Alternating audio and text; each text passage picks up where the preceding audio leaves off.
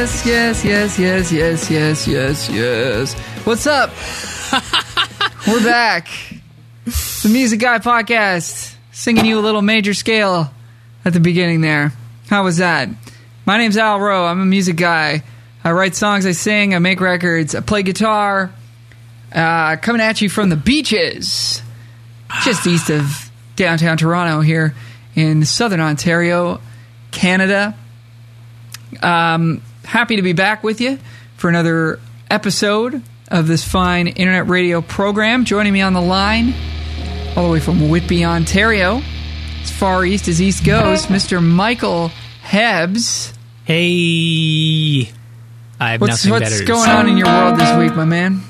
Sorry, I was clipping there. Not playing guitar, but in my world, absolutely nothing.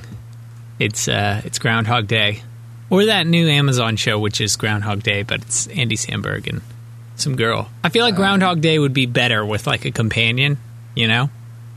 I have a dog, so yeah. You know, that helps. That counts. That just sounds really sad. What did I want to tell you about? Oh yeah, we started watching this thing called The History of Swear Words. I know, with Nick Cage, right? Nick Cage. Your man, Nick Cage. I love Nick Cage. Is the host. He's so good in it. Really? Oh yeah, he's great. Good in a lot of things. It's like not that good. Like it's a bit of a fluffy show in general. Like it's kind of just supposed to be funny and somewhat interesting, and it is that. But yeah, Nick Cage. Nick with Cage a beard. Is a sometimes great actor and sometimes really, really, really bad, and that's why I love him. You know, like it's not just because he is capable of being bad, but it's also because he's capable of being good, and it doesn't make any sense. Yeah, I think he's great. Commits 100%, whether or not it's absolute horse shit. I love that about him. Yeah. Also, I love that Leonardo DiCaprio didn't have an Oscar for the longest time, and Nick Cage did. That made me happy. Leonardo DiCaprio, spoiler alert, Leonardo DiCaprio, second most F-bombs in movies of any actor. Really? Or actress. Yeah. That's funny. I think he was number 2 or number 3. I think it was number 2. What a guy. Yeah. Leo. Yeah. Well, nice. So, anyways, here we are. Thanks for joining us. It's a brand new year here. Is this our first new episode of the year? I have no idea. I think it is, right? Yeah, I think so. 2021. Starting out with a bang, baby. Yeah. So, we're psyched to be here. We're psyched for the year to come. And we're gonna have a lot of interesting stuff happening this year. We're gonna be starting to announce some new stuff. Not this episode, but maybe in the next handful. So hang around for that. If you want to support the show, for now, all you can do is use word of mouth. Give us good reviews on your podcast platform of choice. Apple Podcasts, we need some perhaps. Some of them 5-star reviews. That's always helpful. And if you'd like to ask a question, send it to us, musicguypodcast@gmail.com, or reach out to either of us on social media. If you'd like to send us a things song on Instagram, like that's a good one as well. Yeah, exactly. And if you'd like to submit a song, believe it or not, we do play music on this music podcast. We like to get people's original stuff out there, especially if you're an independent artist. Hit us up, send us an MP3, maybe compliment my hair or Mike's hair or something, and we'll put it on. So that's sort of all the housekeeping that we have for today. We got a big, sort of deep, juicy topic here. I'm gonna just flip it right over to you, Mike. You've prepared a little presentation for us. That's exactly how I would have said it. Yeah. It is a juicy topic. Yeah. Yeah. Hit us up. So today is I guess it's like our new way of doing things. We're going to have interviews and we're going to have sort of presentation style episodes. We'll still have ones where me and Al are chilling, but this is a little bit more structured than, me and Al just being like, hey, what about, the coup in America, like the coup attempt in America. Oh, jeez. Fun times. But that's for... I didn't really see that. I just kind of read a news article about it. It's a mess. 2021 is just, it's looking really good. But so this presentation, I guess, is about where music comes from, like music, that we do today, and who invented it. Yeah, that's exactly it. Who invented it? And obviously, I'm not a musicologist. I'm not a historian. I'm not Dan Carlin, but I was inspired by Dan Carlin's podcast. What's it called? Hardcore History. And just how he does things. So he takes 8 months to do one episode, but he references letters and books that he's read about it and just a bunch of stuff. But so if we wanted a full picture, we'd need hours and hours and hours, and we'd need someone who actually knows what they're doing. But I still thought it was an interesting subject. So anyway, so when you and I play or sing music, Al, or when Billie Eilish sings or writes music or plays music, she plays ukulele, I believe, or Hank Williams, that old country singer from the 40s, when he wrote and sang music, we use the major scale. So say, for instance, it's the do, re, mi, fa, sol, la, ti, do thing, right? And some people would argue and say, well, not everything is in a major key, but when you think about it, the minor scale is just the major scale in a different order. So say, for instance, that's a B major scale, actually, because I'm tuned down a half step. But so say, for instance, the notes of C major are C, D, E, F, G, A, B, C. But if we start on A and rearrange those notes, so A, B, C, D, E, F, G, A, then we get the minor scale. And those are sort of the two keys. There's no other thing than major and minor. Now, there is extended harmony, what's that scale? The half whole scale and all that. But that's coming from a diminished chord, which is coming from the harmonic minor scale, which is coming from the major scale. So in every sense, everything is coming from the major scale. So where did that come from? That's kind of the thing that I was thinking about.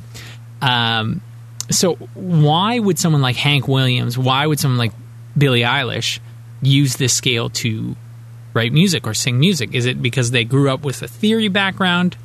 Is it because they grew up listening to music that used the scale, which is certain because all Western music does? Now, that's not to get confused with Eastern music. Eastern music doesn't. I don't really know a lot about Eastern music, hence why I'm not a musicologist. But this is specifically about the music that we listen to on the radio, like country, rock, pop. What other styles of music are on the radio? Indie, hip-hop. Hip-hop. It all uses the major scale. Mumble rap. Yeah. So all of this stuff uses the major scale. EDM. Yeah. And why does this happen? I have no fucking idea. And I don't know if anyone does for sure, but they probably know more than me.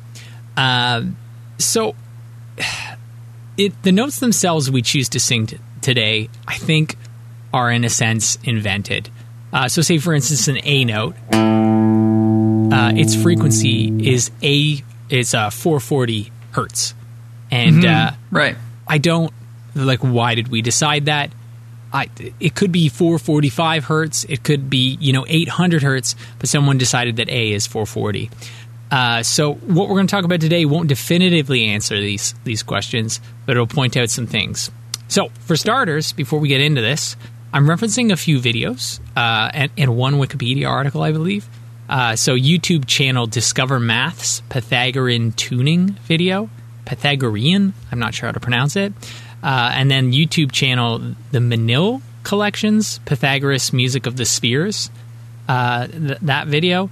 And then there's another channel called 2-Minute Music Theories, and the video is Mesopotamian Music Theory. So we'll link those all in the show notes because they definitely go into more detail. I kind of cherry-picked things from them. Mm-hmm. Okay, so now we'll actually talk about the inventor of music. Right. Okay. So sorry, just to back it up just slightly. So there's a major scale of notes. Most people are familiar with that. Do, re, mi, fa, sol, la, ti, do. those notes are each a specific frequency, and Yes. as you will know from like tuning guitar or whatever, it's like you're playing your E and it's like, oh, that's flat or that's sharp, and you tune it up into the middle, Yes. and like then it's in tune. Why is that in tune? Why is that considered in tune? And That's why the can we question that hear you're it kind when of it's asking, not? right? You know, because you can hear when it's not in tune. There's another video actually we're going to put in the show notes of something using a different tuning system, and it sounds out of tune, even though Right. it's a different tuning system, and it still has logic behind it. So it's kind of hard. Yeah, to and make there's sense of. there's a lot. I mean, I got this Peterson tuner recently. Yes. And that it's got a ton of settings on it for like quote unquote sweetened tunings Yeah. for different types of instruments. And I messed around with the acoustic one because I play acoustic mostly, and apparently it comes from James Taylor. I've seen that video. Detuning his acoustic slightly and incrementally, such that each string beyond the highest string was slightly flatter than it should be, quote unquote, and then it actually resulted in this sort of warmer, better sound, I guess. I Quote, tried it out; unquote. didn't Yeah. sound good to me. But there's a lot of You thought it sounded bad, eh? Or you didn't notice it didn't the work for me. difference? Yeah. I've heard it. I've heard that there's certain sweetened tunings that really help instruments that have intonation problems or like structural problems with the instrument because it's super old or whatever. So that's a whole thing. But anyways, what we're trying to figure out is like, why did we decide that A is 440 and therefore all the other notes are otherwise? Well, and also too the major scale. Like, why do we sing things within the major scale? So, say for instance, right. like what are melodies? We could go on. We could do an entire episode where you would list melodies, and then I would relate them back to the major scale. Like, I don't know. Do you have a let's do particular that. melody in mind? Yeah. What's a particular melody? The long and winding road that leads. So D, C sharp, A, F sharp, B. So that B minor scale is just the D major scale in a different order, right? You're starting on the B, and then you're moving on to the notes of the scale. Right. So that first note of the melody is the D from D major. Yep. So it would be, if you were comparing it to the major scale, it would be 6. It would be 1. It'd be 1, and then 7, and then 6. So it's the first note of the major scale, the 7th note of the major scale, and the 6th note of the major scale. And I mean, like, we could keep going with that. That's how I figure things out by tune.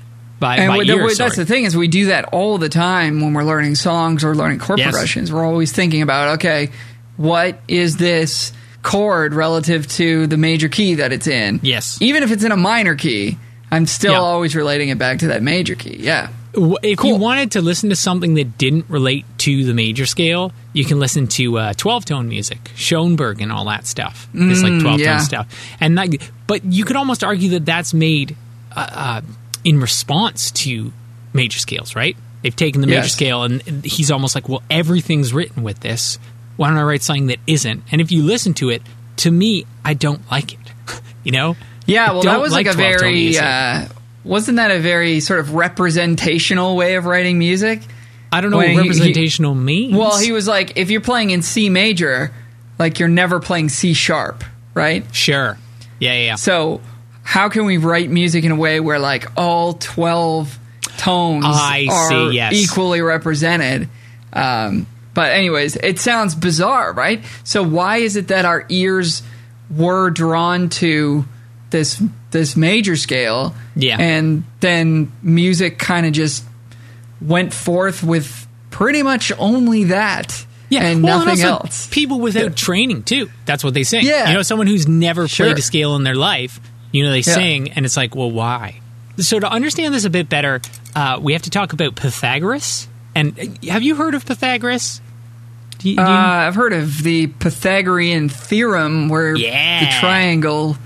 I already don't know what it is. Wait, hold on. I had to look it up as well. The hypotenuse. Something about that. Yep. Is equal to Shoot. Is it the sum of the square root of each side or something? I think you're right. I don't know. I really don't remember algebra, but the formula, as I wrote down in my notes, is a squared plus b squared equals c squared. So if you know two sides of the triangle, you can figure out the other one, right? There you go. That's something we've all been taught. We all know him as like the math guy, math nerd. But he was also a philosopher. I feel like I read that he also did music as well. I might be wrong on that. But to him, like music, philosophy, and all that stuff, it's all the same shit. And same with math. It's all the same shit. So he was born like 2,500 years ago. So it's a long time ago. Interestingly enough about this math guy is he should have a podcast. Yeah. The Math Guy podcast. The Math Guy podcast. But he's not confirmed to exist. Or he could have been multiple people. None of his writings himself survived, but his students have written about the things that he taught and have referred to him. So another thing, they're even unsure whether he had actual students. He may have had a cult or a club, so like followers, which is weird. Or maybe it was somewhere in between, like a math cult club, which sounds really funny. Sounds like I'd be into that. Yeah. It's weird because they had like ethics rules. Like, you know, they were strict vegetarians. They lived communally. So it's pretty culty. Right. But yeah, the big point is math, religion, music, and philosophy are all the same thing. And you'll see this. I'm not going to talk about this now, but if you're into this sort of thing, in the Music of the Spheres video, they have like a theory about, you know, how the planets harmonize with each other, like musically. And this is, it's a weird thing. But like other, I feel like he was an astrologist, have like, you know, hundreds of years later, still used that theory. So anyways, enough about Pythagoras, enough about shit that we don't care about. How he contributed to, you know, the major scale and music that we do today is he figured out tuning. Which is what notes should be what pitches or frequencies. And in a way, he figured out the major scale by doing this. So story goes, he was passing by a blacksmith shop. Dude was making things, you know, with metal and hammers. He heard the hammers producing the different pitches and noticed that the hammers were of different sizes and weights. And then he figured out that the bigger hammers made a deeper sound and the smaller hammers made a higher sound, which are observations that everyone would have made at that point, right? But he decided to go home and he took a bunch of strings of different sizes, just like the hammers, right? And he messed about. And what he realized were that the different ratios of the strings to each other could produce pleasing sounds, right? So not just, you know, oh yeah, this is higher, this is lower, but say for instance, if this string is this ratio to that string, when I play them together, they don't sound like shit. So all of this stuff that I just mentioned there is from that Discover Maths Pythagoras tuning video. It's also in the Music of the Spheres thing. That's going to be in the show notes. So, for example, if one string was twice as long as another, that would be an octave difference, right? Yes. Yeah, and that sounds pleasing, you know? Right. So say, for instance, that was exactly what I was just about to say. The ratios that he found to be like the most pleasing were if you cut a string in half, or the opposite, if you double a string, you get an octave. Or if you cut a string and at the 2/3 point, that 2/3 point, you get a perfect fifth. So say, for instance, the octave was this, and together, they sound good. I'm not in tune. But if you cut a string at 2/3 point, you get a fifth. Right. And those sound good together. And if you cut a string at a 3/4 point, which I'm probably not using the right terminology for that, you get a fourth. And those sounded good together. Like, you have to understand at this point, I'm sure they had instruments. I don't know what the tuning systems were for those, right? Because, like, say, for instance, in the case of this, those notes don't sound that great together because they're not in tune. If I fix that,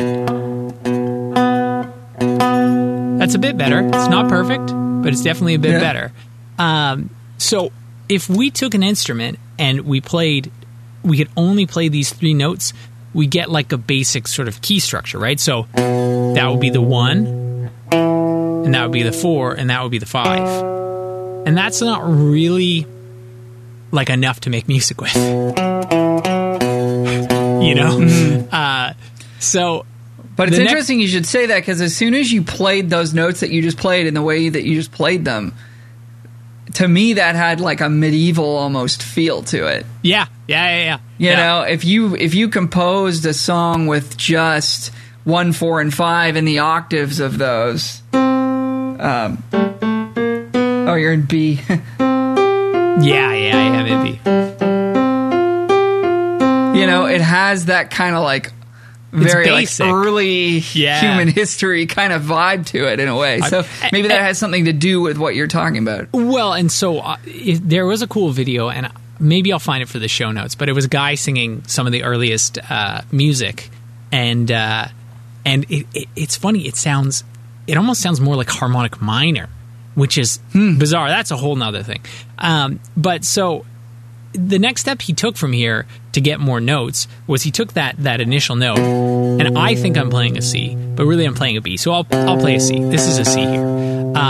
And then he took one of these intervals and continued with it. So say, for instance, he took a string, and then he cut it in to 2/3, and then he lined it up with that. And so we had the original string, another string that was 2/3 of that string, and you get a 5th, right? So you get C, you get G, and you continue that process. So from G, you get D, and from D, you get A, and then from A, you get E, and then from E, you get B. You get B. So all of that together, like, it's not really... It's not like... You couldn't really make music with that, right? Like, it's too spread out. Yeah.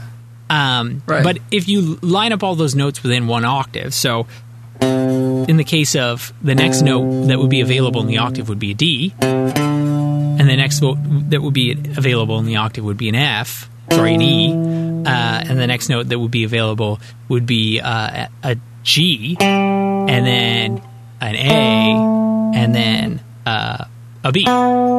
So you get that, right? So that's almost the major scale. For some reason, he decided to get one more note. So instead of being like, this is going to be a 6-note scale, he decided to go down a 5th from the original note. So that's... Which gives you a 4th. Yeah. So the idea... Yeah, that makes sense, because that's kind of... that was already by default a note that you could get. Yes. From his original from your thing. Starting point. Yeah. Another thing as well, so the issue at first, I'll just name those notes at first. So we had C, G, then we had D, then we had A, then we had E, then we had B. That was the original thing, and then he brought it down to the octave. So instead of going C, G, C, G, D, A, all of that stuff, it's C, D, E, F, G, A, B, C. So that makes the major scale, which is where all of music comes from, which is crazy. So the thing is with this, though, I'm not playing this on an instrument that's tuned in the original tuning that he used. So the idea is his specific ratios are mathematically more perfect than what we use today. We use something called equal temperament, which we'll talk about later. But there is a video that we're going to link to of an instrument tuned in Pythagoras tuning, and then he actually I'm pretty sure in the video he plays something that's in our normal tuning. The reason why we went away from Pythagoras tuning is because as I go up an octave, they become more out of tune. So say, for instance, when you get up to the next octave of the major scale, the notes are like not doubles. So say, for instance, with a C note, if the C note's frequency is 1, then the octave's frequency is going to be 2. The next octave's going to be 4, and the next octave's going to be 8. It's always doubled. So we sort of made this thing called equal temperament. Not even that. We made something called just intonation, so that all the octaves would be equal. And then there was an issue with that, and then we finally adjusted to equal temperament. And from this point on, we now have these tunings that you're talking about, the sweetened tunings.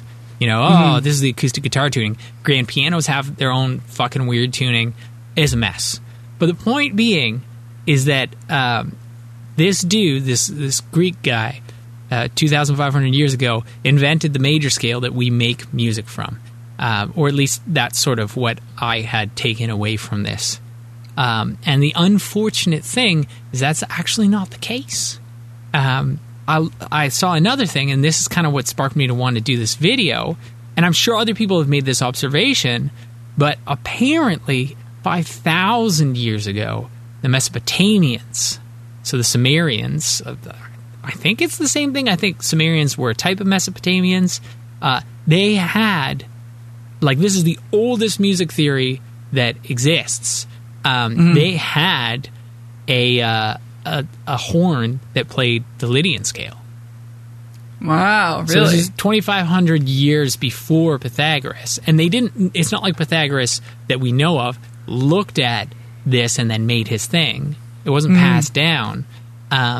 So the Mesopotamians, in a way, came to the same conclusion that Pythagoras came to. So say, for instance, this is the major scale, C major scale, 1, 2, 3, 4, 5, 6, 7, and then 1, right? The Lydian scale is the same thing, 1, 2, 3, but instead of 4, we move up to the sharp 4, so... And also, too, the Lydian scale is a mode of the major scale. You could get it by, starting on the 4th note of the major scale. So it's like, why is that the case? Did he invent music theory, or is this something that we, specifically want to hear evolutionarily speaking? So that completely messes up everything to do with it, because the way that they found this was on a cuneiform tablet, but it's the oldest music theory 5,000 years ago. Well, the interesting thing about the Lydian scale is that it's got no bad notes when it's played over its chord, right? So if you take C, and everybody knows that C is all the white keys, but if we're talking about C Lydian, your F becomes F sharp. So, and in the school of jazz, at least, if you're talking about writing melodies or soloing over chords, you never want to have a note that's a semitone above one of the notes in your chord. So if my chord is C, E, and G, and I play an F, which is a semitone above an E, it's got this weird kind of sort of rub to it that's generally not pleasant. But if I play an F sharp,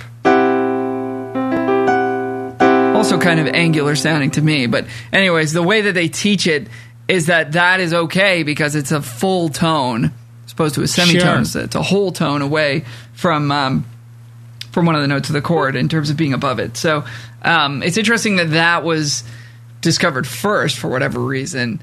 Because in terms of what people find to sound pleasing or not, the sort of prevailing knowledge, I guess, is that the Lydian scale is the most pleasing sounding scale over its chord, But there's no reference that I could find about how they figured out this Lydian scale, right? Because I think a lot of people take for granted that it's like, oh, these are the notes that people sing, and it's like, well, why did we decide that? Because Eastern harmony is different. I just think it's interesting that we decide to play these things and sing these things and make songs out of these things. Like literally everything we do is in relation to these things. So let me ask you this: I have two questions.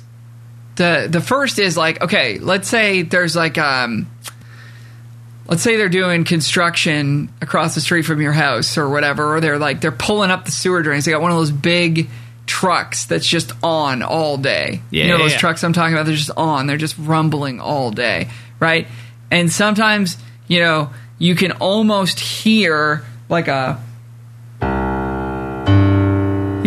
fifth within the rumbling of that truck, or maybe like an octave and a fifth or something.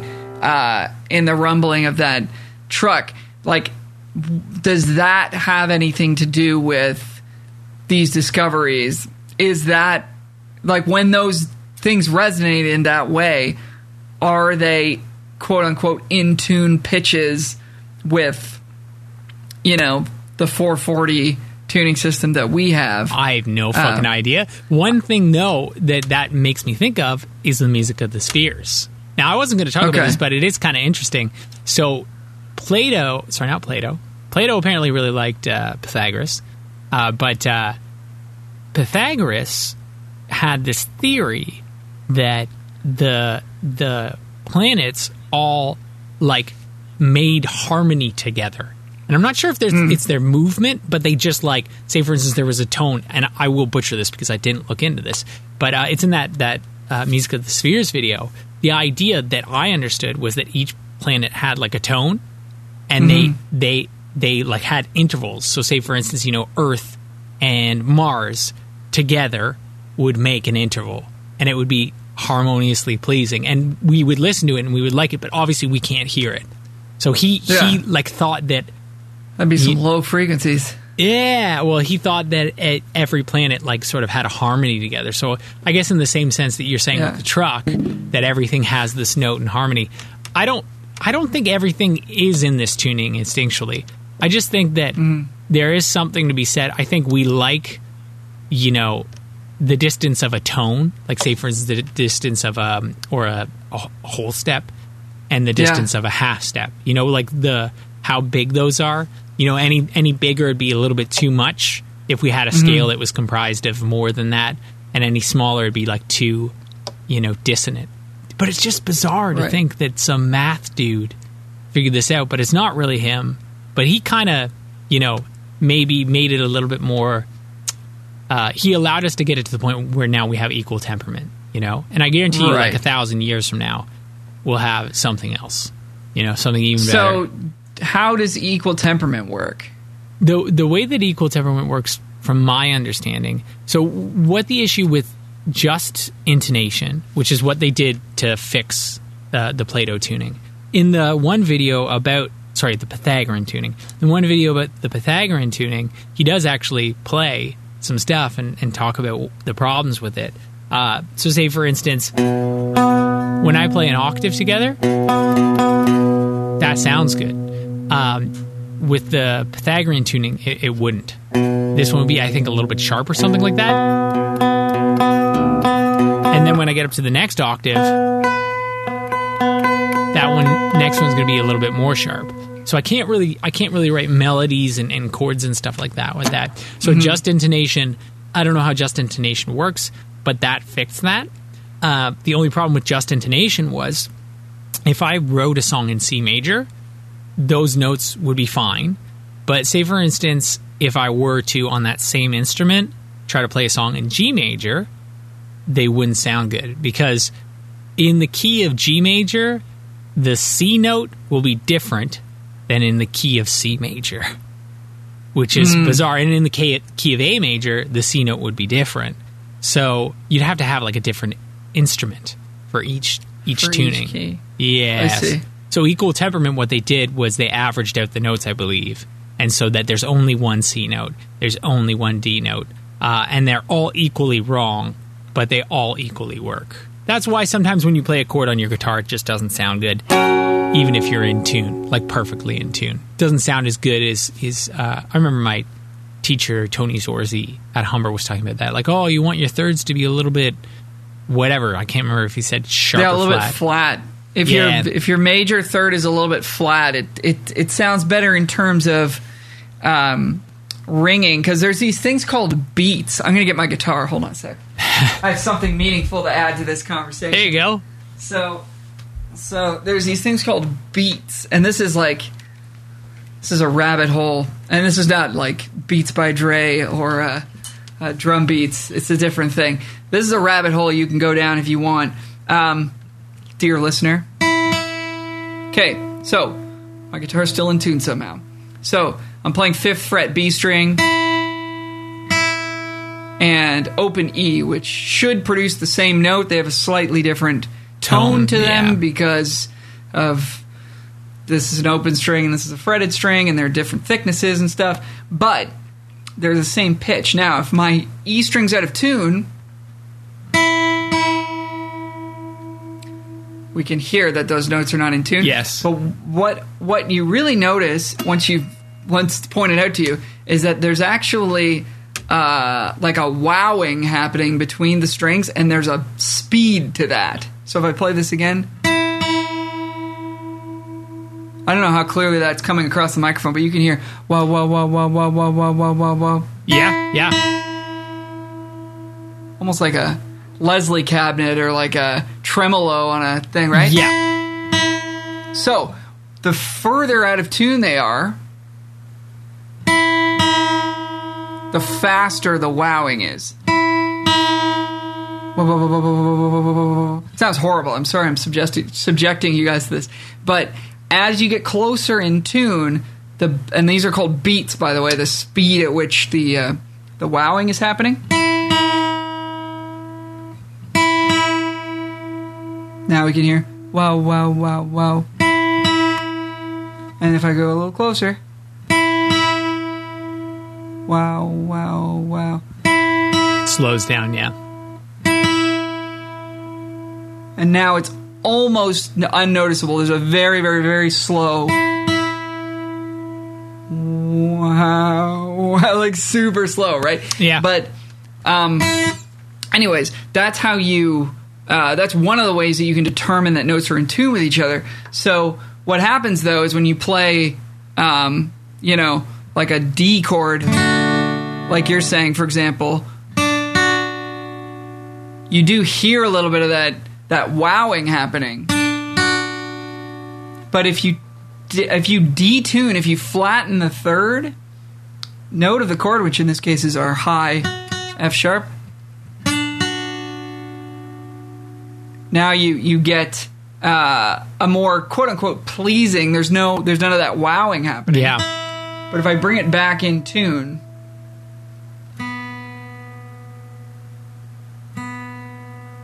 now this is in tune according to my Peterson. There's actually a little sort of instability between those two notes.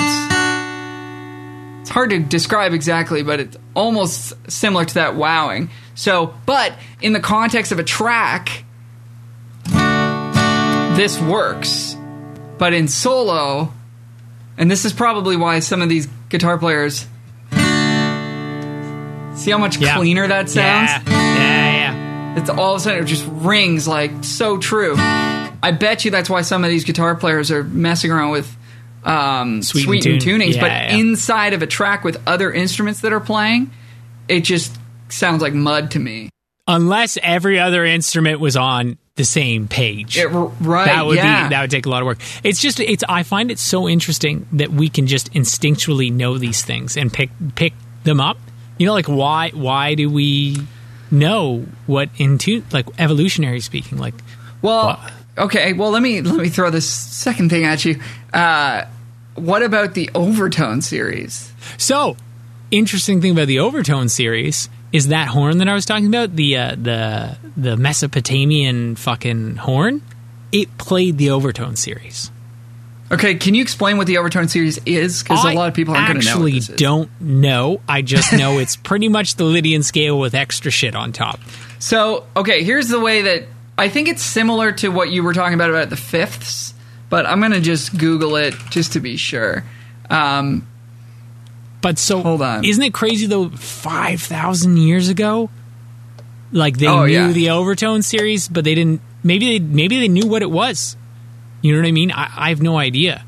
I remember I learned about the Overtone series when I was at Humber, and I was like, I will never fucking need this, and I never have until right now. Right now, I look. But this is like okay. So I'm just sort of looking this up. This is similar to what you were talking about the harmonics of a string. So, half length of a string is an octave higher. A third length of a string is a fifth above that octave. A quarter length of the string is a fourth above that octave. So what you end up with is this. If you got your fundamental as low C, you get an octave above. Then you get a fifth above that. Then you get a fourth above that, which is another octave. Then you get a major third, a minor third. So now we've completed a triad. That's like a major chord. And then you start getting some weird stuff. You know, B flat gets in there, C, D, E, F sharp, G, A flat ends up in there. Anyways, it gets real crunchy after that, but this is sort of as you continue to divide that string, you get these other notes. Also, and once again, I was not listening at Humber when they were teaching this because I just decided it was not useful. If I understood correctly, also too, when you play a note, doesn't every note have those harmonics in it in relation to the note? Yeah, depending on how the instrument is, I think, resonating. But this is a little bit beyond my expertise. But yes, each note has these quote unquote overtones, you know, sort of playing with that note, even though you sort of think you're only playing the one note. There's actually a series of harmonics that are happening on top of it that give it that full range sound. So it's a little bit like, you know, like vocally, if I plug my nose, I lose You're missing some of those overtones. Yeah. And if I let that go, it brings those back. And now there's a brightness and it sounds full range and natural to me, even though I'm talking one note. How did the Mesopotamians figure that shit out? I don't know. They were way smarter than we are. I guess. I mean, they're not around anymore, so wasn't that smart. Yeah.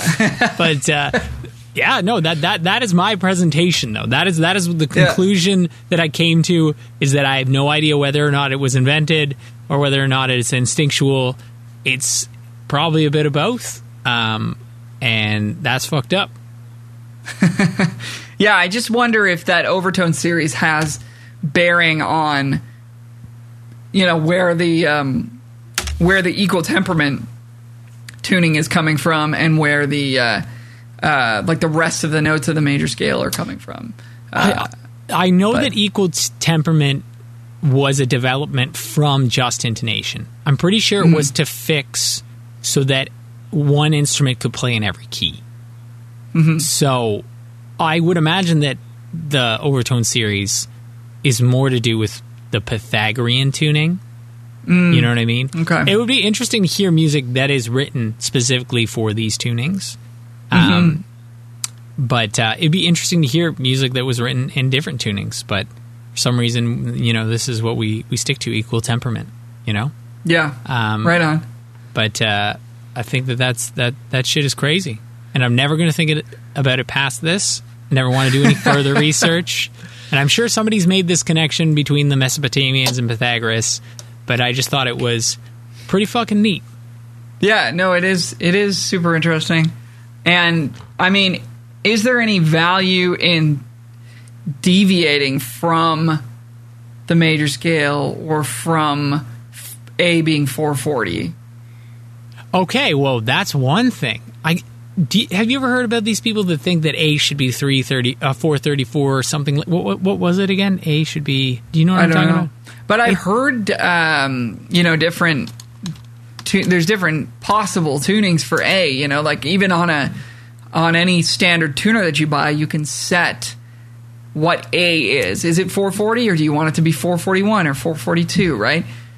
There's people, I can't remember, and okay, many countries and organizations follow the French standard in 1860s of 435. So apparently people have, changed this. There's shorten pitch, so that guy uses 430. Apparently A440 came from just intonation, which would have come from Pythagoras' tuning. But I know that there are people, they're usually older guys who swear by a different tuning. It's like flatter, you know, where all the notes are slightly lower and they're like, this just sounds better. But I think they're full of shit. If everything is just 5 cents flatter, you know what I mean? Like, it would sound different, but I don't think that we would pick up on it and be like, wow, this record That being said, if you did release a record that was all 5 cents flat, maybe on a subconscious level, people would be like, there's something different about this record. You know what I mean? Well, there's a lot, that happens a lot with tape, right? Sure. Records that were made to tape, they can, depending on the playback speed or whatever of the tape machine as it was being, bounced down to 2-track, you'll have a lot of records that are like slightly sharp, or whatever, of which is super annoying when you're trying to learn the songs. Yeah. Or YouTube, when somebody tries to get around the algorithm. Remember that? They'd put it in a different key. That's true. People still do that. Yeah, that's right. When you're posting it to YouTube, apparently that doesn't work anymore. It doesn't work anymore. No.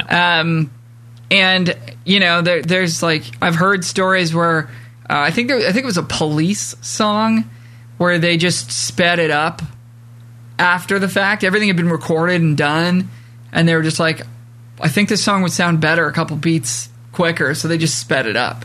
So the whole thing's sharp, but it's like, it still sounds great, So I think there is some amount of leeway there in terms of like, I don't know if you listen to a record that's slightly detuned and immediately realize that it is. It would be interesting, though, to listen to a record that's maybe 20 or 30, everything is 20 or 30 cents lower. But yeah, I don't think, like, it's all about the relationships between each other. The more obvious thing would be, if you listen to a record that was written with Pythagoras tuning or just intonation or some other tuning system. Which would be cool, but I'm not going to do that. So probably be pretty painful. Yeah, which is imagining it doesn't sound good. Why is that painful? Because we're conditioned. Yeah. Especially with us being musicians, like, what in tune, quote unquote, in tune sounds like has been drilled into our brains and ears for 30 years. Like, it's going to be tough to listen to. But I mean, there's also value in detuning stuff, from a mix perspective too, right? Like, if you want to stereoize something, sure. Like, there's an old trick with vocals where you copy the vocal twice. You got your vocal track up the middle. You copy it twice. Put one to the left side, one to the right side. So now you got 3. You got your center and your copy on the left, your copy on the right. And in order to get them to sound meaningfully different from each other, because if they're just the same, you're not going to notice anything except it's going to sound louder. But if you detune the left side by 10 cents or whatever, and detune the right side up by 10 cents, then you all of a sudden you get this stereo. They do that with synths as well. Effect. Pardon me? They do that with synths as well. There's a few effects in Guitar Rig that have like presets for that. And it's actually like a really useful effect, and it's bizarre, but it's like, because I think you come at music making and record making with like everything needs to be 100% in tune, and it's actually the most boring thing in the world when everything is exactly 100% in tune. Something it sounds fishy when it sounds fake when it's perfectly exactly. in tune. So we actually, and that's on like a micro level, just doing like a stereo effect, but we actually need out of tuneness as listeners to stay engaged with a record, which is a really weird thing to say. Like, that's a very counterintuitive thing to say, and like most things need to be in tune, but that approach into a note that a singer does, that slide in, that builds tension, that sort of gets comes back to the old tension and release. Actually, I have a good, so say for instance blues licks. John Mayer was talking about this, like when old blues singers would sing stuff, they're not singing perfectly in tune now, so like what I just played there, that wasn't in tune. That wasn't, and it wasn't. It was, you know what I mean? Yeah. That kind of sounds shitty. Or Right. that. Yeah. Like, that's not is, you know what I mean? So, like, Yeah. tuning, not being perfect, it is an interesting thing. That's called microtonal bending on guitar, which sounds super bluesy and awesome. Yeah, and you can right. It does sound awesome, and this like music is so boring without that, right? But if you ride it, and that's where some of that artistry and feel just comes in. But like if you ride that line just right, and usually it involves on like landing on an in tune note and approaching it with an out of tune note is sort of the formula there. But like, you know, if you do it wrong, it just sounds out of tune. But if you do it right, it sounds. Certain ones you can get away with, like thirds you can play with and fifths, but the root you can't, you gotta land. Like in terms of like landing it, like you said, you gotta land on the root, but I feel like you can land on a slightly out of tune third or fifth. What was I gonna say? Oh gosh, I had a thing and I've lost it. It was about microtonal stuff. Oh, yes. One thing that I find that's interesting that singers don't obsess about, everybody obsesses about the tone of their voice. Like, I want my voice to sound strong, or like, I want my voice to be whispery. But the tuning is not something that people obsess about. Like, I don't see a lot of singers who take, or I haven't seen like singing teachers on YouTube who talk about like, this is how you work on your tuning. Here's a chord. Try to sing this note and like nail it. I still struggle with that as well too. If you play a note for me and I sing it, I don't think it's going to be like dead the same. It's difficult. Your tuning is a difficult amazing. thing to teach. But it's dude, when I hear your Music Monday on Instagram. Music Monday on your Twitch channel. Twitch.tv/OurMusic. Now streaming Thursday nights as well as Mondays. And it's like it doesn't sound auto-tuned in the sense of like the plug-in auto-tune where it's like, there's auto-tune on that. It sounds like it's been professionally tuned, you know what I mean? Like I don't hear notes where I'm like, oh yeah, this is live, And some singers are like that. Thanks. Some singers are not. Some singers, man, I gotta say, like working with like a couple names that come to mind, but there's a every singer I'm so blessed to work with so many great singers, But like Max Shepard, yes, that's a talented man. Working with him there. on the Christmas record, like he can hear everything, man. His ears are way faster than mine. And like he, if we're going on one of his vocals, he'll point out stuff. He'll be like, yeah, that word of that was flat. It's like, okay. And I go in there, it's like, sure enough, it is, and we fix it, or we don't because it doesn't sound as vibey. But like, or like I remember doing the last group of tunes I did for Dylan Wallace. Him coming in after I'd edited the vocals, and he had. Like, and I feel like I'm pretty meticulous when I edit vocals in terms of trying to get everything in tune without wrecking the vibe of it. Here we go again, saying out of tune stuff has a certain vibe, but he came in and he was like, yeah, here, and sure enough, like they were all. He's like, this is flat, this is sharp. I was like, yes, it is. Okay, let's fix that. And Alessia Cole was another one who. Yeah, she's really, very talented as well. Cognizant of pitch, but I mean, I think like as a singer, especially with this, maybe this is sad to say, but like with the software, I don't think it's sad to say, but maybe some people will think this. But with the software that exists, pitch is not really that much of a problem for recording. It's one of the easier things to fix. And so I guess the reason I'm saying this is like, if you're going into a session as a singer, your, just your energy and your, commitment to the lyric and like, the story that you're telling and the tone of your voice and like how your ideas choosing to sing those notes and your dynamics and like that stuff, you can't change any of that. Pronunciation's even another harder big one to too. Teach, man. Fuck. Yeah, pronunciation's a really big one too, and like having the right emphasis on the right syllable. You know what I mean? Yeah. Like that kind of stuff.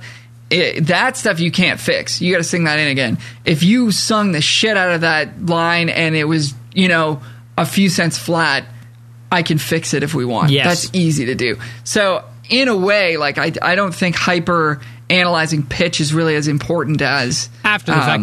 But if I had a practice routine as a singer, I once again, I'm not a singer, but I feel like that would be a part of my practice routine. I mean, like if you're always singing out of tune, yes, then, which I am. You need to figure that out. But like I just mean like being super worried about pitch in this day and age doesn't seem to matter as much, at least in the recording studio. But it's also interesting to hear people sing who've like grown up in the world of autotune. Really? And I would almost count myself in this group, but like just the singers who their notes are so pin straight in terms of pitch, and they can step through like scales and do licks and stuff, and it's never going to sound as blocky as T-Pain Autotune. Yes, but it's tight because they've been listening to these singers that have who are obviously already amazing singers, but have that aid of software pitch correction.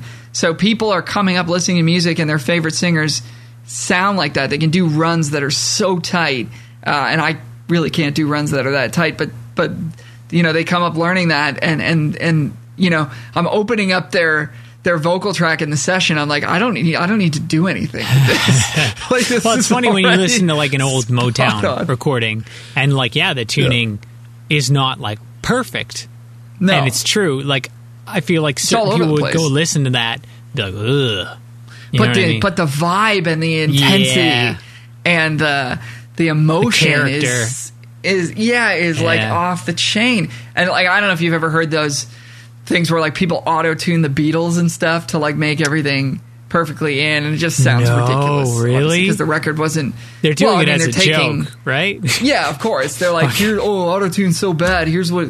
Do you think the Beatles didn't need it? But it is like a cool experiment to see what that does to a classic sounding recording where people were using their ears. People were using the beats that I was showing you earlier, where it's just like, this sounds out of tune because these notes are rubbing. Let's fix it. Yeah, and just sort of feeling that out. Of course, they had tuners as well, but when we're talking about singing, they're just doing it by ear, right? And it's a little bit out sometimes, and it worked for that era. But I think we're now in an era where you have less room to play around with being out. You still need you still need out of tune. Without out of tune, there is no in tune. But you have less real estate to play around with because everything's super high res recording. Everything's recorded right up close to the mic, so there's no real forgiveness with like a room or like a like a reverb or something. But you can put reverb, you can put delay, you can put distortion, you can do things to sort of mess up the frequency content and the overtones to sort of make things hit a little bit softer, which is another sort of technique to make things sound more in tune. But I find it really interesting to think about and experiment with like that side of it as well. Yeah, tuning's important. That's the biggest thing. Like whether it's like not making a conscious effort to not be, if you're a fucking Melodyne guy and making an effort not to like destroy the track by tuning everything, or whether it's the opposite of you're a singer or a guitarist like myself included. Some of my bends, the tuning is not great. Needs work. Mm-hmm. Yeah, but it's like how you approach that bend, because if you come into that bend, if you're bending the 2 to the 3 and you get to the major third right away, like it's not as interesting as if you sort of slowly get there. And Melodyne obviously is a big one, but like if you're using Melodyne or Antares or one of those softwares to do pitch correction. Just really trying to rely on your ear and not looking at the pitch graph. Sure. Because it doesn't always get it right. Like sometimes those softwares, they pull the vocal, they analyze the vocal, and they got it wrong. They said it was 3 cents flat, and it's actually not. Or it just sounds good 3 cents flat, so just leave it. Yeah. And especially like the onsets and offsets of notes, if that's a word to describe what I'm trying to talk about. But like, the middle of the note, I want that to be in tune. The surrounding stuff, I usually try to leave that alone because that's where you're going to lose that human element. See in Melodyne almost signs of a singer that maybe has like bad breath support or doesn't have almost the control to know where the pitch is? Do you see people that maybe shoot above it and come into it or something? Or you can sort of see when a vocal part's kind of all over the place, like just the way that the lines move around, it is kind of evident. Yeah, but, that's interesting. Happens to the best of us, man. Happens to the best of us. Oh my god, fucking yeah! If you were to take a vocal take of mine and Melodyne it, you would have a lot of work, lots of work to do. Yeah. If it's a backup, I'll just slam it as hard as I can and turn it down. Call it a day. Yeah. Call it a day. Slap on the actual auto-tune. It's funny that they lap auto-tune and Melodyne together. Because to me, auto-tune is like you slap it on and you have very limited control over like how much it does. It's just it does. Whereas Melodyne, you put it on and then you have to be like, well, I can just nudge that. Just that word. You can get real microscopic with it. I mean, Melodyne's got some functions where you just sort of select all the notes and just say, snap them all in tune, and whatever happens, happens. But that generally doesn't work out too well. You have to, there's programs that specialize in like dialing it in, however much, 50% in tune, and they'll just sort of nudge everything in. But really, the only way to get it, in my experience, to really come across sounding natural but also good is to get right in there and just work on every note and make sure that the parts that need to be in tune are, and the parts that don't need to be in tune or need to be out of tune, stay that way. Try not to alter, especially if you've got a great vocal performance. Really try not to do too much to it. But it is a very meticulous sort of thing. But with backups, whatever. You just not as much. No, you still have to be pretty meticulous with them, but you can hit them harder because they're going to sit back. I feel like, it's like if anything sticks out, you're listening to the track and you're like, oh. You're not going to notice the artifacts as much, but another thing I've been trying to do, we kind of just taking a turn into tuning Melodyne. vocals, but like, give us a sponsorship, Celemony. Been trying not to solo. It's so hard to do without soloing sometimes, but like if you're tuning stacks of backgrounds, trying not to try to keep the track on in the background. I see, because I've gone too far tuning stacks where they're like, there's four-part harmony or whatever, and they're all like pinned straight in tune, they sound amazing, and then you put them in the track and they don't make any sense.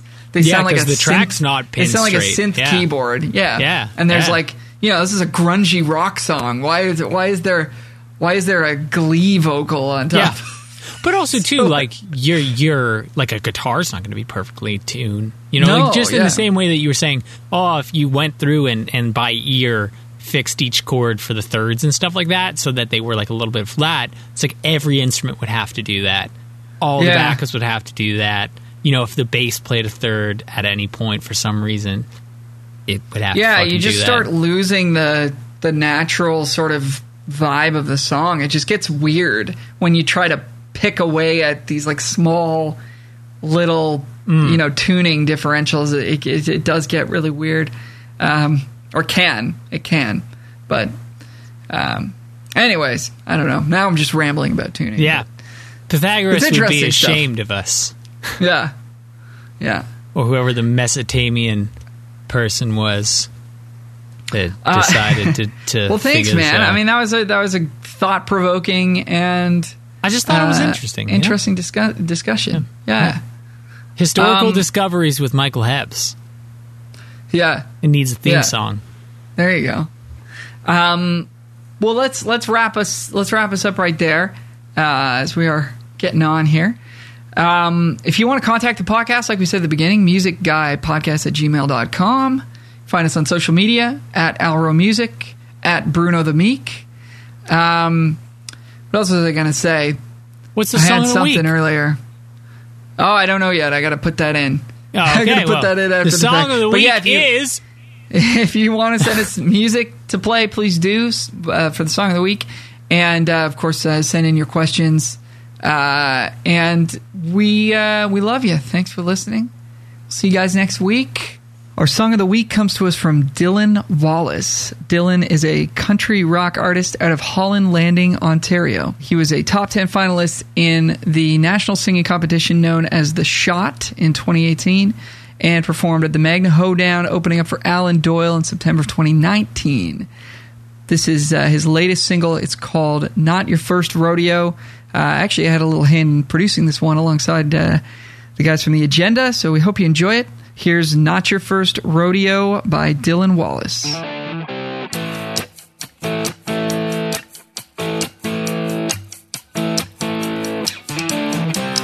Hot summer sun, back of a pickup truck. She's got the tailgate down and the volume up. Wearing Daisy Dukes, shirt tied up in a knot. Dancing to Johnny Cash, she's giving all she's got. Southern auburn hair, that California smile. But when she looks at you, she'll make you go the extra mile. Come on, baby, go, go, go. It's not your first rodeo. One move, I already know. You've been around here before. When the sun goes down on this town tonight, you'll be dancing by those high beam lights. Come on, baby, go, go, go. It's not your first rodeo. The fellas stop and stare, but she won't bat an eye. She knows just what she's doing, but doesn't have to try. Grabs a shot of Jack and downs it fast. Stomps her boots to the beat, she's never turning back. She's looking over here, but staying over there. Knows just how to play the game and it ain't even fair. Come on, baby, go, go, go. It's not your first rodeo. One move, I already know. You've been around here before. When the sun goes down on this town tonight, you'll be dancing by those high beam lights. Come on, baby, go, go, go. It's not your first rodeo. You can try to work your charm, try to work your charm, but she ain't living in your arms. Hot summer sun, back of a pickup truck. She's got the tailgate down and the volume up. Come on, baby, go, go, go. It's not your first rodeo. One move, I already know. You've been around